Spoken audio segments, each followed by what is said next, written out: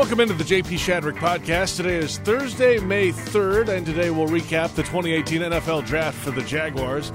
Plus, we'll catch up with a big piece of the Jags' offensive line and see how the offseason is going so far with left tackle Cam Robinson. Let's start with reaction to the NFL Draft. The Jags added 7 players in the draft this year. In the first round, 29th overall, Taven Bryan, the defensive lineman from Florida. In the second round at 61st overall, DJ Chark, the speedster wide receiver from LSU. 93rd overall in the third round, Ronnie Harrison, a hard-hitting safety from Alabama. In the fourth round, could be a swing tackle in the future at 129 overall, Will Richardson from NC State. Then they took the fifth round off. Late in the sixth round, 203rd overall, Tanner Lee, the quarterback from Nebraska via Tulane. And then 2 seventh-round picks, Leon Jacobs, a big, strong linebacker from Wisconsin, and Logan Cook, a punter from Mississippi State. After the draft was complete, Jaguars.com reporter Ashlyn Sullivan caught up with Executive Vice President of Football Operations, Tom Coughlin. You know, you go into the draft with priorities. You have an idea as to how it'll go. It's much different drafting at the bottom, which we like.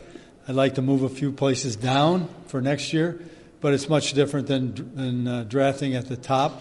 I think that for me, one of the toughest parts today was the bottom of the fourth to the bottom of the sixth before we had another pick. So that's a tough road to sit there and watch all those players come off the board. But I think the draft solved the majority of the problems or priorities that we had going in.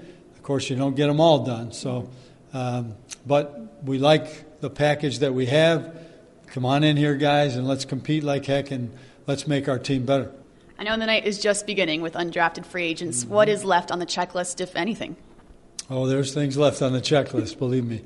To be competitive, to get younger at certain spots, et cetera, et cetera. So we'll be in there banging away for a while to try to get that solved. The Jag scouts and personnel people worked to get that solved towards the end of the draft in a battle with other teams to sign the best players left undrafted. Over recent history, the Jags have had some success from this pool. Defensive end Ryan Davis was one of those a few years ago. Wide receiver Allen Hurns, of course. And then last year, wide receiver Keelan Cole, just to name a few.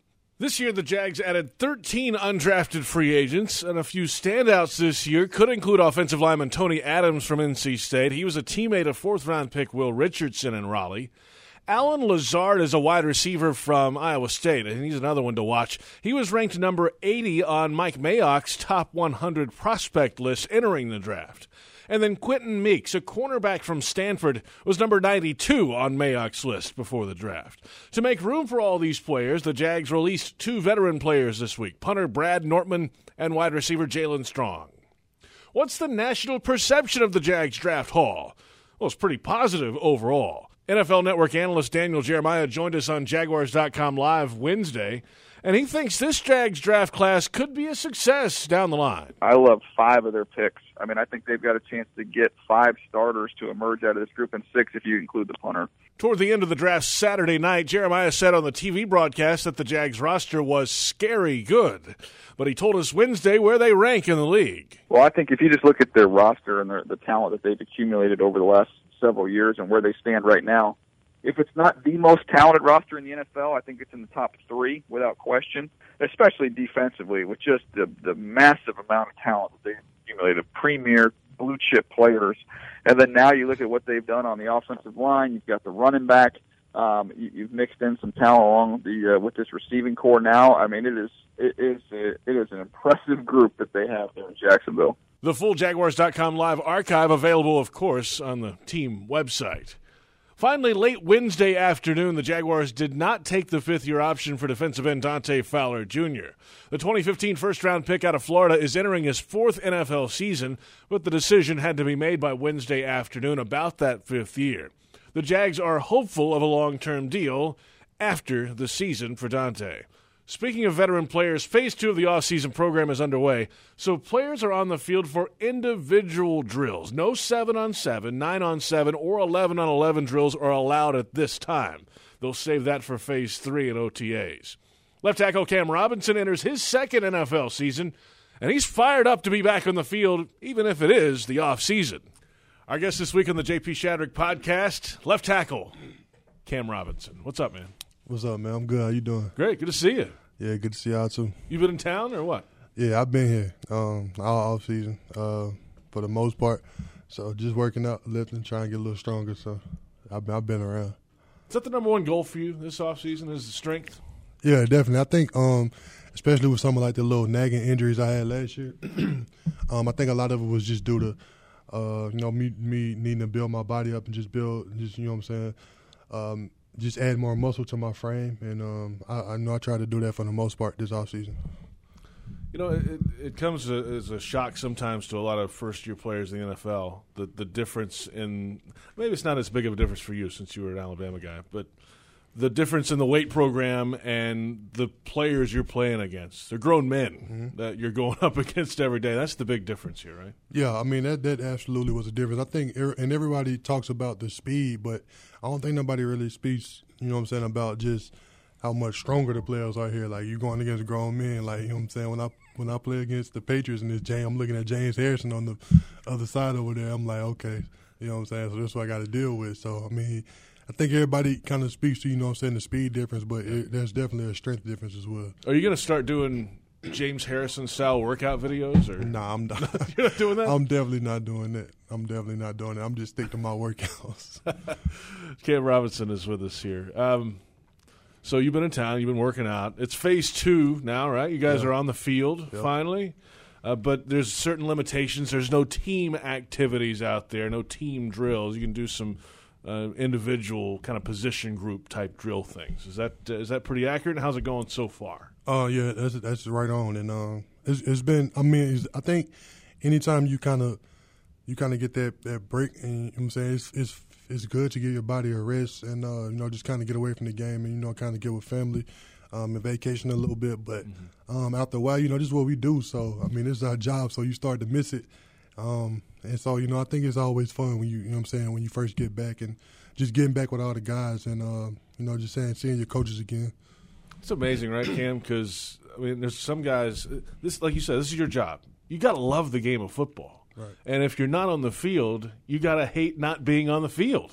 And there's some guys that just maybe aren't wired like that. But you to really be successful, you have to be wired like that, right? Right, and I get bored, man. When I'm just I don't got nothing else to do too much when I'm at the house, so I try to, find things to keep me busy. But when I'm not up here doing something football-related, I'm honestly bored just sitting at the house watching TV or playing video games or something like that, so I don't do too much. What's the video game right now you're on? I'm a Madden 2K kind of guy. Oh, okay. I know a lot of people play like Fortnite and all that. I just can't. I'm just Madden 2K. Just football all day long. Madden, football, basketball, that's it. I wish they would have bring the college football game back. That was the best. You and me both, and I think I might have been unbeatable at that too. I can't remember. I don't remember the last time I had lost in that game. Oh, it's been a while, huh? Yeah. Okay, we might have to bring that out. You a PlayStation guy or Xbox? I'm a PlayStation guy. Okay, well, we might have to work on this. Yeah, most definitely. We might have to do that.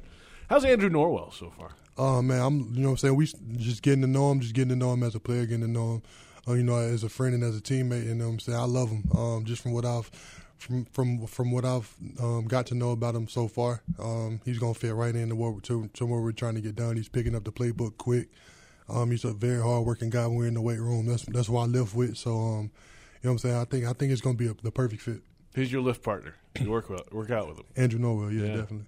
Yeah, I mean, guy's an all-pro. I mean, the guy's a Pro Bowl player. Right. He knows how to get things done in this league. Exactly. And he came from an undrafted. Right. Worked so his way he's up. a worker. Exactly. So, I mean, is it difficult for a guy like that? Probably not, to work into this type of environment. I mean, to come into a place, he has the credentials to get some respect right away. Right. Like you said, he has the credentials, but I mean, you also have to look at his background and where he came from. Like you said, he was an undrafted guy that worked his way all the way up to being an all-pro. Pro Bowl, you know what I'm saying, guard, and I think he might be the highest paid guard in the league now. So, I mean, that just shows. I think it kind of just shows the type of player that he is and type of man he is. Let's go through this offensive line now. You're on the left side. Mm-hmm. Norwell's going to be on the left guard spot. You got Brandon Leonard, the highest paid center in league history. The right side, you got Parnell at right tackle, A.J. Cann at right guard. You got a draft pick coming in that could swing a little bit. Where does this offensive line rank in the league? Where do you guys feel you are and compared, or do you guys really care that much? You know what I'm saying? We always talk about us wanting to be the best O-line in the league. And you know what I'm saying? I think it's not something we always go around, you know what I'm saying, talking about it, putting it on like cameras or talking to the media about it. But in our room, with us, we definitely want to be the considered the best offensive line in the league, and that's how we work every day. You know what I'm saying? That's the work we put in, and that's what we're aiming for. I mean, you guys led the league in rushing last year. Right. There was a point, though, late in the season that there were times where you wanted to run the ball, and it wasn't quite as effective as it was early in the year. Right. Is that a combination of things on offense? Where did that all happen? What was wrong with the run game, and was it up front? You know what I'm saying? I think it was we definitely will take, I'm saying, anytime the running game doesn't get going, we'll take the fall for that. We just got to do our jobs better. But so I think it was a combination of things starting with us, and we just wasn't executing as well, and we just had some things we need to tighten up on. Yeah, this is a good time to get that tightened up here in the off-season program as well. All right, so coming up in phase 2 the next week or so, then OTAs, you'll have some teamwork coming up. I know you're fired up for all this, man. I mean, because it's football and you're on the field. It's something close to football. You're not wearing pads, but the next few weeks are fun, right? Right. I mean, I think it just kind of goes back to what I mentioned earlier. Man, we get honestly when we're not doing that, we just get bored. And you know what I'm saying? I think your love for the game, it kind of when you're not playing it, you kind of almost like, what do I do? I mean, you can go vacation, you spend time with your family, but after a while, you just get kind of you know what I'm saying? You're ready to get back into it. So. I think that kind of just all ties back into how much we love the game. It's a year since you got drafted. Mm-hmm. Do you believe the difference from now until then? I mean, is it night and day almost? Yeah, it's definitely night and day, and I can definitely tell it's been a year. It was the longest year. Was it really? Yeah, a lot of people, I don't know, people think it goes by quick, but that rookie year is definitely long just because, I mean, you come in around this time, maybe a couple weeks from now, and you are edited. I mean, you start with the whole prepping for the combine and doing all that, and that just kind of runs all of it just almost runs in together. You don't really have an off season your rookie year. Yeah, because you're playing late into bowl season, into January with Alabama, and then going right into draft prep. And, right. It's never ending. Never, and that rookie year is long, man. Do you watch the draft? Yeah, I watched the first couple of days, like the first 2 days. A lot of Alabama guys off the board. Yeah, it was a lot of Alabama guys. I think 12 total in the draft. Yeah, that's just, hey. That's how it happens, That's what it is, hey. One of them's coming here, Ronnie Harrison. I'm super excited about that. What do you know about him? It was actually a guy I was super close with. Just coming in, I just kind of certain guys you just kind of just take a liking to as soon as you meet them, and that was one of the guys. And you know what I'm saying? We was able to, just from the jump, form a good relationship. And it was almost like one of my little brothers in the locker room. So it was just one of the guys I was just super close with. Tallahassee guy, didn't get an offer from FSU. Right. Went to Tuscaloosa. And I think a lot of people don't, I mean, when you think Alabama, you hear all the, you know what I'm saying, you think about all the 5-star and like the Under Armour or Army All-American guys. He really wasn't one of them. I think he might have been like a 3-star. Mm-hmm. And it was crazy. I don't even know if I ever told him this story. I remember when he was in high school, and I think I was a freshman, and I remember like watching him work out at the camp, and that's that was when he got his offer, was at the camp. So I remember him, and that like no one really knew who he was. It was just a long, rangy, deep like DB. We was all looking like he might be all right. And then I think that same day he got his offer, and I guess he never looked back from there. That's the fun part about this team, is that the defense is so darn strong, especially on that defensive line. You guys got to face off against those guys. Maybe not right now in the off-season program, but guys like that opposite you, how does that help your game as a left tackle? Yeah, it doesn't do anything but ultimately just raise our game. I think if you look at our D-line, we had maybe like 3 Pro Bowlers on just our defensive front. It's amazing. And that's crazy. And honestly, one of Marcel, he's been a Pro Bowler, so it's really 4 out of 4 Pro Bowlers. So you don't really got no choice but to be prepared for whatever you're gonna see on Sunday, because it's likely the defensive front that you're gonna see is not gonna be better than what you see in the practice every day. It's good to have you. Off-season programs here, and glad you're getting a little stronger, and we'll see you a little later, man. All right, man. Appreciate y'all. Coming up next week, rookie mini camp. It's not open to the public, but some coverage will be available on Jaguars.com late in the week. Stay tuned for that. Thanks to Cam Robinson for his time this week. And as always, thanks to Jags manager of radio, Joe Fortunato. Catch you next time on the JP Shadrick Podcast.